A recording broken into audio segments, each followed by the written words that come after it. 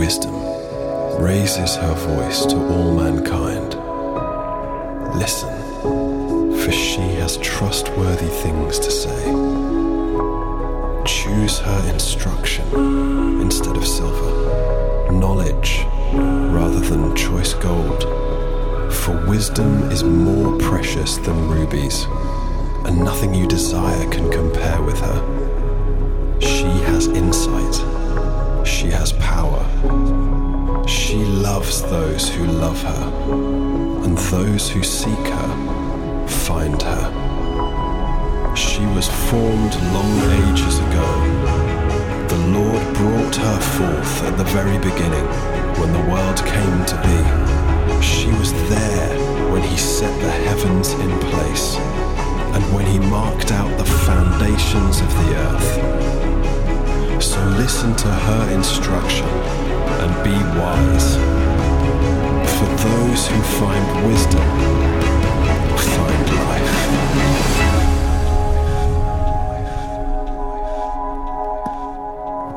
Woo! Proverbs for life. What? What? What a fantastic time to be in church. Middle of summer. You could be at the beach, but you're here in the house of God. Amen.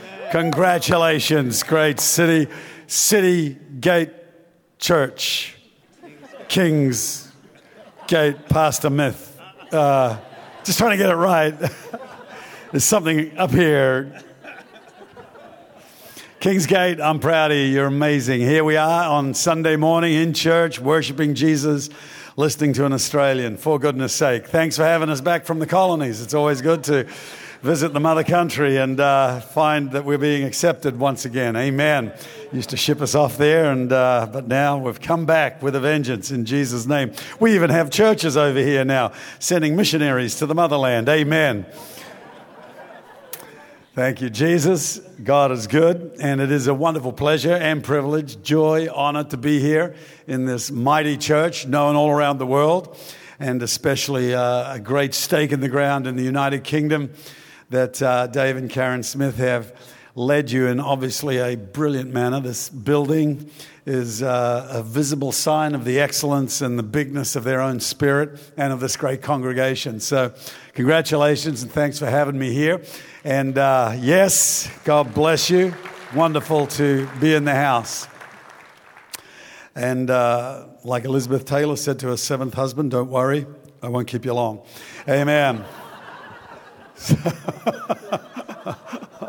All is good. Amen. Well, we have at the top of our criteria, I release culture videos for our movement every now and then just to make sure they're all on the same page. And at the top of our culture, one of the words we have is fun. The church should be enjoyable, not endurable. And we're here to enjoy God, and that's man's chief end. And God certainly has a sense of humor.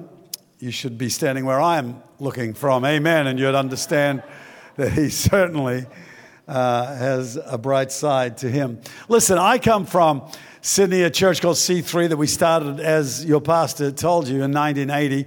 And I'd like to take you to our church just so that you get a little feel of my background, what we're doing. This is a conference where we gather together our churches and in the city of Sydney, and a lot of our pastors from around the world come to this. So if we could spin that, thank you very much. Take me back where the water flows from your throne. Pour it out like I've never known. Spirit, lead me on. Where the river goes, life abounds. Sweep me away. Jumping in where the water's deep. I'm letting go. He is the secret to youthful energy. He is the secret to effective prayer and preaching. He is the river of life. He brings new life wherever he flows. The Holy Spirit is the power that resurrected Jesus from the dead. The church cannot exist without the Holy Spirit. We need the breath of God in our bones.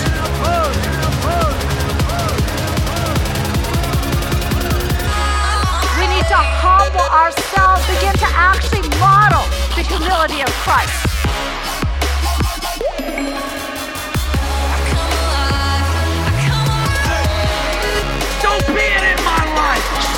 victory. See your victory, not your enemy. Revive my spirit and set me free. I come to the river. I come to the river. Immersed in the water. I come alive. I come alive. So we'd love you to come down to Presence Conference next year in April, and you could escape your chilly winter and warm the cockles of your heart in Sydney town in a beautiful conference center. And it's just, we need so much help down there. We need a great, lively church like this to come and to show us how to really do church and help us out. That'd be awesome. Well, also today, I have about my daughter who manages all my books, sent a whole pile of books, but about this tall. So I just thought I won't spend all the time talking about them, but they're out there for you to purchase. That's why we bring them. I used to be embarrassed about selling books. I go, I got some books, and let's get on with the message. But the Lord rebuked me. He said, what are you doing? That's your ministry. And you got 30 minutes with these people, but they need to have what I am bringing into other people's lives and ministries. We have a Bible college where we've trained over 10,000 ministers, and so a lot of this material is there, and a lot of those people are now running churches all around the world. And so I'd urge you to get a hold of some of these, but one of these books is for leaders. Well, it's not really for leaders. I mean, if you have trouble leading a dog across a road, this will help you, because it's basically Leadership 101. It is like ancient Chinese proverbs, all kinds of things in there that'll help you. The ancient Chinese proverb is, man without smiling face should not open shop. And so that's a good message for pastors. And I think we'd have revival if we just got some pastors smiling. And I'm not talking about anybody here, it's those other ones, yeah. And, you know, it's this is on hope. I wrote this. This is my about third to last book I wrote, which is good because finally you can buy hope. And we live in a despairing generation, a generation that is feeling pretty depressed. We've never had so many people taking antidepressants and thinking that a pill's going to fix something that's a spiritual condition. And often this is what we need to get a hold of in our heart and mind for mental health and emotional health. And the Bible promises that. It is a real burden of mine to bring mental and emotional health to this generation. And I believe we can do it with Philippians 4:6. Be anxious for nothing, but in everything by prayer and supplication with thanksgiving, make your requests known to God. And the peace of God, which passes all understanding, will keep and guard and keep in good health your heart and mind through Christ Jesus. And so that's important. And I have discovered the power of that simply by speaking that scripture. It takes a little longer than a pill. Maybe it takes a day or a couple days of just speaking that scripture. Be anxious for nothing, but in everything by prayer. And you find that becomes the gospel, which actually is good therapy. And it will change your mind, strengthen you, and feed your spirit as well. So that was, I'm not even preaching on that, but it's a really good message. And you should buy that message. If not for you, for someone else. Be an unselfish Christian. Buy one for somebody else. And this book on faith, I preached on this last time I was here. And some of you were here. How many were not here last time? Come on, go buy this. And you need this. I know, I feel it. And so if you can pick that up as you go out, it will help you. I'm not arrogant. I just have a lot of faith. Amen. It's the best there is. All right. Oh, just thought I'd give the sound man a heart attack. Some of you, you're golly. Oh, what's he doing? Next, I'll jump on that pulpit. I have done that before, but I'm not sure about that one. I want to say thank you to all the people, all the volunteers who helped, like your pastor said, 13,000 hours. That is astonishing.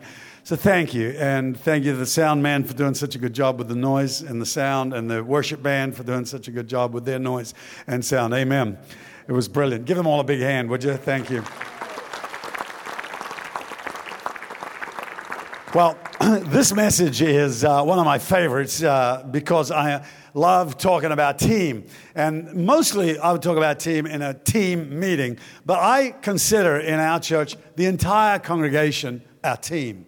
It's a family. We talk about ourselves as a family, a tribe, a congregation. But I often will say, okay, now we're doing some team training here today. And in that genre, I would be bringing this message to us here today so that we think like, because a lot of people go like, how can I discover my destiny? How can I discover what I'm meant to be here for? Well, this is part of that process. It doesn't come in a letter in the envelope in the letterbox to your house. It doesn't. Sometimes it may be hinted at through a prophecy over your life. It could come in some counseling session with the pastor, but mostly it will be discovered when you start doing something. And when you start doing something, not just on your own, but together as a team. Here's the thing. God has arranged destiny to be in a team in such a way that it is impossible for any of us to discover what we're meant to be doing and why we're here on this earth without being in a team. Absolutely impossible. Here's the thing. I would say 10% of my destiny, of why I am here, the meaning of my life, 10% of it is inside me. 90% of it is inside other people. They have got my destiny inside them. So every now and then I find myself in a divine connection with other people. You recognize it when you see it. You get this vibe, you're on the same page. I feel something of a divine connection with your pastor, Dave Smith. Every time we sit down, we're talking about the Word of God, about great heroes of faith. We're not awkward in the conversation. It's an easy flow. It's like let's recognize this. And that's why I would say when I'm here, Pastor, I'm in town. If I'll be in London for a couple of days if you want me to come by. I don't do that with anybody else around England other than my own churches who don't want me anyway. So I just say, Dave, would you like me? And I don't care if they don't want me. I say, I'm coming. And and so to have destiny, thinking that I'm going to hear it all from God on my own is never going to happen. I got to get a piece of my jigsaw puzzle in a relationship, and it's discovered as I start walking with this person. And when I started our church, we ended up with 4 main people who God gave us in divine connection, and together they are what C3 is today. It isn't just me. I might have had the initiative and the visionary thing, but I could never have done it on my own. And today I would be seriously deluded if I thought that I could do what we're doing on our own. I don't know half of the pastors in our movement now. I don't know their names. I don't know their wives' names. I've got other people, but I do know about 12 guys around me who I am connected with, and then they know those guys, and they know those guys, etc. And so for enlargement and destiny and whatever to take place, we have got to be in relationship, and that relationship is not about just sitting down talking to one another. It's looking in the same direction. And that is the secret to a great marriage. There is no doubt about it. Not just staring across coffee at each other and trying to talk, although not many people do that these days. They just look at their devices but looking in the same direction together is what we are called to do. So I want to start with this passage out of Proverbs in line with your theme over this series about wisdom for life out of the book of Proverbs, which is a brilliant book, absolutely brilliant. Proverbs 14 verse 4 says, where no oxen are, the stable or the crib is clean. But much increase is by the strength of the ox. If you've got strong ministries in the church, you've got a strong volunteer-based, strong life groups, you've got strong growth in your church. Because increase, and not just ordinary increase, but much increase, comes by the strength of the ox. In the New Testament, Paul calls me and you oxen. He says, we are people who carry the load, we tread out the corn, we pull the cart, we plow the field, and that's generally because they are yoked together. We're able to pull these off. They're also good for meat and leather, although their useful life is generally expired by the time we've got that from them. And so you have this contribution of the oxen to the growth of the farm, to the growth and increase of the church. But however, when you've got a lot of oxen, you've got to also clean up after them, because they all come in the stall and they leave reminders that they've been there. And they're stinking reminders. They're like this high. And my dad had cows when we were kids on a mini farm, and I had to clean the stall. And it's a big high-pressure hose. If you don't hold it right, it'll take off on you. So, and that was to clean all the dung out of the stable. So I'm going like this, and I'd get the stable clean, but when I came out, I was covered in manure. And they're lucky they could recognize me. Didn't plant me in the ground for fertilizer, but I found that you had to clean up after these animals. There was good training as a pastor, because I have to clean up after a lot of the animals in our church. And it's like ark cleaning. Noah would have had shifts on ark cleaning for his sons, I'm sure. And so here, how many pastors have I had to ring up and say, sorry, my youth leader didn't really mean it when he told your youth leader that their youth group is just useless. And so, I mean, you've got to learn to say sorry for everybody else's sin if you're ever going to be a pastor, because that's just part of the deal. You got to clean up after, and then you got to confront. You got to have those awkward, difficult, confrontational communications with people, which are always emotionally draining and straining for any leader. But all of us need to have those capacities to actually be strong enough to carry the load that God has got for us in this life. And the fact is, oxen work better when they're yoked together. You will always work better. You will always achieve more when you're walking in harmony with other people. You know how the geese fly in that big V formation? Yeah. You know why one of those, there's always one longer, one V is longer than the other? You know why that is? Because there are more geese in that line. Yeah, profound, right? And from the colonies, remember. And so, but geese, you know what they do? You hear them honking, honk, honk, honk, honk, from behind. And the whole world knows there's honk language, right? We've in cars in Sydney, in like you get, if you're just saying hi, I'm arriving outside the house, go honk honk, and you know, oh yeah, there's so and so, and then when you're leaving, honk honk, it's like that, right? And bye bye, or if City Man win, right? Or should I say Liverpool? Or who should I mention up here without getting stoned? Yeah, but you know, like your team wins and honk all around the town at night, honk, we're all one. But then there's the guy who's angry, right? The angry honk, honk, and you can feel it. It comes right through from their horn through the back seat and hits you where you're sitting. Isn't that right? And it's like, oh, it's got the angry. Now, I'm generally a reasonably sanctified Christian, but right there I lose my anointing. I just lose. When I feel that, it just flicks the switch. And so I'm dealing with my road rage thing. But because that gets me. I've waited. I looked down. I was just 1 second over going through the green light, right? And so straight away, honk, get your move on. And I go, whoa, like this. I look up in the mirror and I look out. I think it just gets me, right? So I open the door. I'm not going anywhere.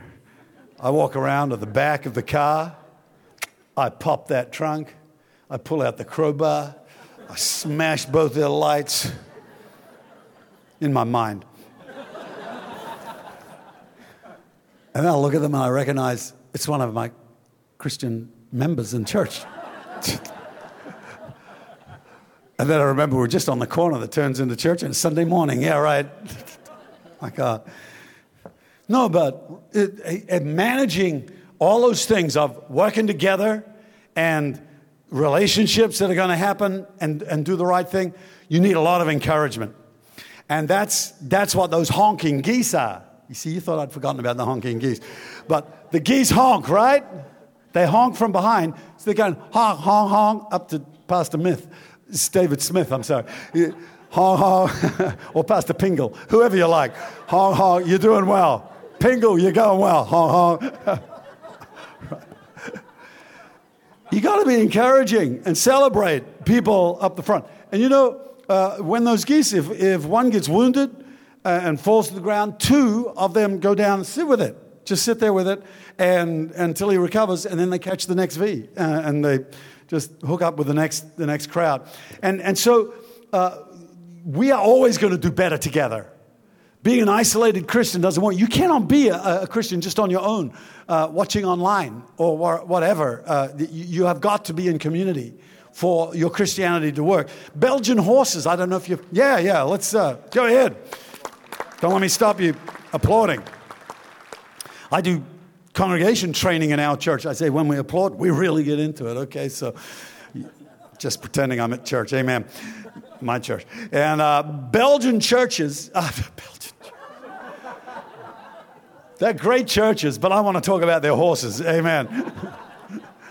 Belgian horses, I don't know if you've heard of them. They pull weights. They have horse pulling contests. Well, one of those Belgian horses is very powerful. They can pull 8,000 pounds of dead weight. It's like a big concrete block, and they just harness him up, and away he goes. And he's pulling this huge dead weight behind him. However, when they yoke two of them together, two of them pull, not what you'd think. You'd think 8,001, 216. No, two of them can pull 24,000.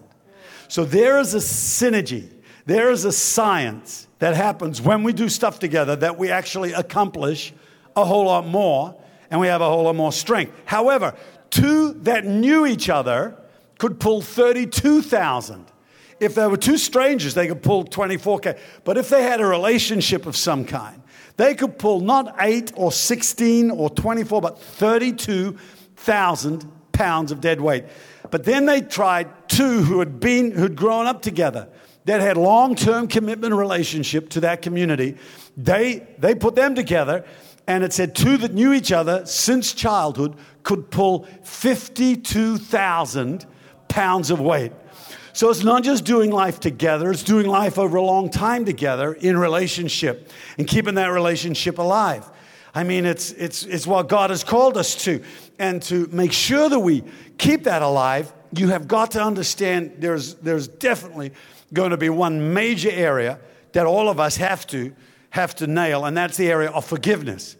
Because after 47 years of pastoring, I've found the most prevalent reason why somebody's just going to drop out of church or drop out of a marriage or drop out of relationships is because of offense. When we get offended, it's hard to navigate our way around that in any way in the relationship. So Jesus says many times, you got to forgive them. And a lot of times we think, well, when they say sorry, I'll forgive them. But nobody will say sorry to a heart that hasn't already forgiven them. God has already forgiven us. We just got to turn up with our sorry. You see, when the prodigal son is coming home, he's imagining, my father's just going to kill me. He is expecting judgment. That's the natural state of the mind of a person who's alienated from God, a certain fearful looking for of judgment. So he's coming home, oh, I've got to say, I'm so sorry. And he sees his father coming, running down the road. He's running, turbans flying off, robes going in the wind. Here comes father. It looks like in slow motion to the son. He's expecting dad to reach into his sidearm there, pull out that shotgun. Get off my land, you rotten kid. Like this. He's expecting that. But there is no gun, just open arms. And he comes and hugs him. And in that environment, he was able to say, I'm sorry. So forgiveness precedes apology. And it is important. That's a kingdom way that we have got to grasp. Because if we're holding on to something, when that person comes and look, I'm sorry, you say, yeah, well, so you should be. Do you realize what you did to her? You haven't forgiven them. So they said, well, I said I'm sorry. And now they can't say it properly. Yeah, well, you did it and you're back in the same mess. So the offended victim, even though it seems unfair, has to be the one who takes the first step and say, I forgive them. So every day I pray the prayer. I forgive everybody, everything they've ever done against me. I'm not going to hold anything against them, not even my kids. And, insanities hereditary, right? You get it from your kids. And why, when I was your age, they just don't get it. And so to forgive everybody, forgive God if you need to. Not that he needs it, but if you need to. He could have answered, you didn't let that person live. And people have got an anger in there, but you've got to let it all go because it grows into a very bitter root. I told the story in the first service. I'll tell it again here. When we were first starting our little church in a town called Littleton, it was called Little Town because it was a little town. And there were 3,000 people there. God sent us there. Nobody ever left that town. It was like an enclave. And our church exploded from 15 people we started with. And over 3 years, it exploded up to 30. And God didn't let that church grow because there was just too much damage and that we were inflicting on those poor people learning how to pastor. And so during that time, though, I managed to lead a little English woman, about 4'2" tall, to Christ. Her name was Prim. And her husband, John, I thought, well, let's go bring John into church. Well, I started to talk to him about meeting Jesus. Oh, I'm never going to come to God. I hate God. I hate people. I don't want anything to do with it. I said, what's your story, John? He said, well, you don't want to know my story. And he had emphysema, and he smoked a lot, which neither helped the other. And so when he spoke, he wheezed.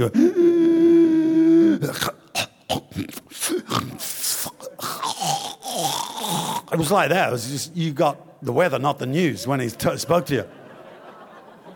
So he's saying like, I said, John, and it took a long time to have a conversation because he had to get through his wheezing.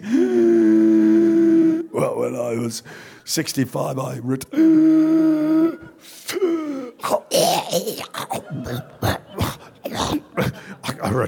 I said, yeah, go on. And so he's telling me about how he retired and he appointed a manager to take over his business, but he didn't know the guy was bankrupt. So as soon as he became a partner, all the creditors came and swooped in on John's company, took his house, took his superannuation, retirement fund, took his boat, took his company, took the whole lot. So he had no money at 65.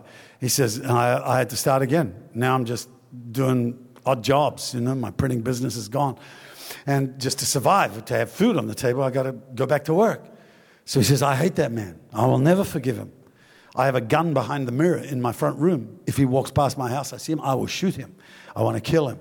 He says, if you've got a God who's real, the only prayer I've got is that man will walk in front of me so I can run him over in my car. And I said, wow, this guy's really offended. And he's got hatred deep in his eyes. So I just kept going, talking over a period of months. And one day I just said, come on, John, just say the prayer. It's simple. And we got into that point where for him to refuse would have been not good for the relationship. So he said, oh, all right, whatever. So I said, say these words, Jesus, come on. He prays the prayer, and I pray for him, put my hand on him. I just leave it at that. Call him up in the morning. I say, John, how you doing? He goes, you know what? I am feeling better. And I said, John, you're not wheezing. I would have expected you to go, like this, and you're talking plain. He says, yeah, I know, I can breathe. I said, it's a miracle. You've had a miracle. You had a healing miracle. He says, oh, yeah, I know. But he says, the bigger miracle is this. Every night when I would go to bed, I would open my heart up, take out this cage that I had that man in. I had this guy in. I'd open up the door, I'd take him out, and then I'd stab him. And then I'd put him back in the cage, and I'd put it back in my heart, and then I could go to sleep smiling because now I was satisfied. And he said, but last night, I opened up my heart, I took out the cage, I opened the door, I took him out, and I said, I forgive you. And I let him go.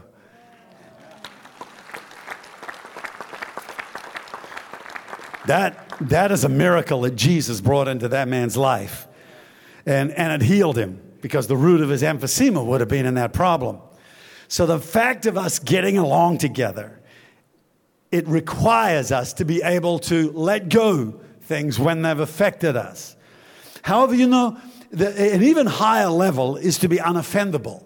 Psalm 119 verse 165 says, great peace have they which love your law, and nothing shall offend them. Nothing. In fact, the book of Corinthians says love does not even take into account the wrong it suffers. People may intend. Yeah, I know people, you can say something innocent to them and they make it offensive. They make your words offend them. They say, oh, do you really mean that? I said, nowhere near it. But they want to be offended. You got to loose yourself from all of that and find out what it is to walk together. And the reason the devil wants to divide relationships is so that he can destroy our destiny. If 90% of my destiny is in somebody else and he can cut me off from those people, then I'm left alone with a barren little life. But God wants me to open up all those doors and keep them alive so I'm able to keep walking into my future knowing that God is going to fulfill all my destiny in Jesus' name. Amen. Oh, that water's great. Thank you, Jesus. Would you like a drink? You don't want to tempt me. All right. I'm gonna read out a story about how Jesus selects his team. And I've used a bit of time, so I got 5 minutes to go through 35 points here. But I want to read this passage and take you through a selection criteria that Jesus uses when he's putting together his volunteer team, his life groups, where he's building his church together. Mark 5, verse 35 to 42 says, while he was still speaking, some came from the ruler of the synagogue's house who said, your daughter is dead. Why trouble the teacher any further? As soon as Jesus heard the word that was spoken, he said to the ruler of the synagogue, do not be afraid, only believe. And he permitted no one to follow him except Peter, James, and John, the brother of James. Then he came to the house of the ruler of the synagogue, and he saw a tumult, and those who wept and wailed loudly. Then when he came in, he said to them, why make this commotion and weep? The child is not dead, but sleeping. And they ridiculed him. But when he had put them all outside, he took the father and the mother of the child and those who were with him and entered where the child was lying. Then he took her by the hand and said to her, Talitha Cumi, which translates, little girl, I say to you, arise. Immediately the little girl arose and walked, for she was 12 years of age. Now overcome with great amazement. Now here's my point today. It isn't just a nice option for us to have to work together as the church. There is an entire generation rising around us that is needing to be reached. When I was a kid, there were 3.5 billion people in the world. Today, as a grown adult, there are 7 billion. That means the world has doubled, more than doubled in my lifetime. And everybody who got born young. So that means half the world is under the age of 25. And yet, in this generation, of all the other generations, the level of suicide is at its highest it's ever been. More drugs are being taken for antidepressant than any time in history. Kids as young as 8 are being prescribed antidepressants to try and get despair out of their hearts. There is a tactic, a scheme from the devil to destroy a rising generation of teenagers right now. Every time there's been a deliverer rising up in a generation, the devil has organized for children to be killed. When Moses was being born and he came into the world, the king of Egypt ordered the death of all the children around 2 years of age. When Jesus was being born, the same Herod ordered the death of all those children, trying to wipe out that deliverer. Now hear me clearly. This world is moving fast towards the second coming. And there is a generation of teenagers right now rising up that the devil would love to destroy. But it is imperative that they find a united church that is working like an army to raise up this next generation of teenagers who are being killed. And Jesus said, we've got to go into that room where that child is dying, that 12-year-old is dying, and raise her back to life. And there are kids out there without fathers. There are kids out there without mothers and fathers and models and people that they can arrange their lives around. And you and I in the house of God need to be that house of hope and a house of imaging for these young people out of confusion and delusion that they're in, to find some clarity and to understand exactly what is the pathway that God has got for me to live on. So Jesus chooses his criteria. And this is how he does it. He walks in, and the first people who meet him are unbelievers. And he said, I can't have unbelief. I want to organize an atmosphere of faith, because that's the atmosphere in which young people will rise. When they're spoken to with words of faith, you're going to do well. You're going to do amazing. And so he puts the unbelief. He says, don't be afraid, only believe. Because they said, your daughter is dead. It's no good trying to reach this generation. Why would you try to do that? They're being educated in a totally wrong way. Nothing good is going to happen. He puts them out. Then he meets the weepers and the wailers, the people who feel sorry for people, the people who are empathetic. And he's saying, look, that isn't going to help right here. It's good to feel empathy for people, but that isn't going to help. We don't want weeping and wailing about the situation. So he puts them out. Guys, the musicians, you can come on. And then he goes to the next ones, and they are people who ridicule. I don't know a more sinister force to weaken my spirit than mockery. When people mock you for your faith, what, you don't give money to that church, do you? You're not going to take people down there, are you? All that kind of thing. And so that is a knee-weakening, spirit-churning feeling when people mock you. And Jesus put them out, put out the ridicules. But then he needed to filter through his church. And he needed to find out which guys are the guys that I can take with me into the future. Because in the Old Testament, there were 12 spies who went into the future. And they came back and they said, it's too big, we can't do it. We can't reach the youth of England. We can't reach the UK. We can't reach this generation that's terrorized. We can't do this. How could that ever happen? 10 of them had that belief, but 2 had faith they could do it. I wonder if you're one of those people here today who say, we can do this. We can reach this next generation. We can see a revival like there's never been before. All across the UK, so that it's not just the UK having all of its terror reports on the front page of the newspaper, but they're having reports of faith and miracles. They're having reports of victories. They're having reports of churches that are growing, expanding. He said, Peter, James, and John, you come in. Thomas came in. He said, I want to see if you can do this. He said, Thomas, you can't come in here. I don't want an if in here. Matthew tried to come. He said, no, Matthew, you can't come in. You're just going to try and verify everything scripturally and all that. And then Andrew, he said, hey, Andrew, I want to come in, do the Alpha course with these guys. He said, no, right now the Alpha course is good. Yeah, but not right now for this situation. I want focus. I want people with focus who can bring all the power of God to bear on this situation. And I want to see a brand new day rise up with these teenagers. And so he let them come in. Now, Peter writes an epistle about faith. James writes about faith. John writes an entire gospel to repair the faith of them which believe. He says, greater is he that is in me than he that is in the world. These were men of faith that Jesus took in there. I would like to think today the Kingsgate community is a community of great faith. People of great positivity, people who are confident, people who are going to cast off English reserve and say, let's get bold, people, amen. Who are not going to just say, like I could be justified in timidity because that's our culture. Let's throw that away. That's not the culture of the kingdom. When they saw the disciples, they observed how bold they were and said, how come these guys are so bold? They're untrained, they're uneducated. But then they realized they look like that Jesus guy.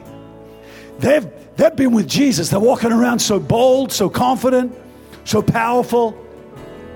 It was immediately recognizable that they were people bold in faith. I want any youth leader in this building to stand up right now. Any youth leader, would you stand up right now?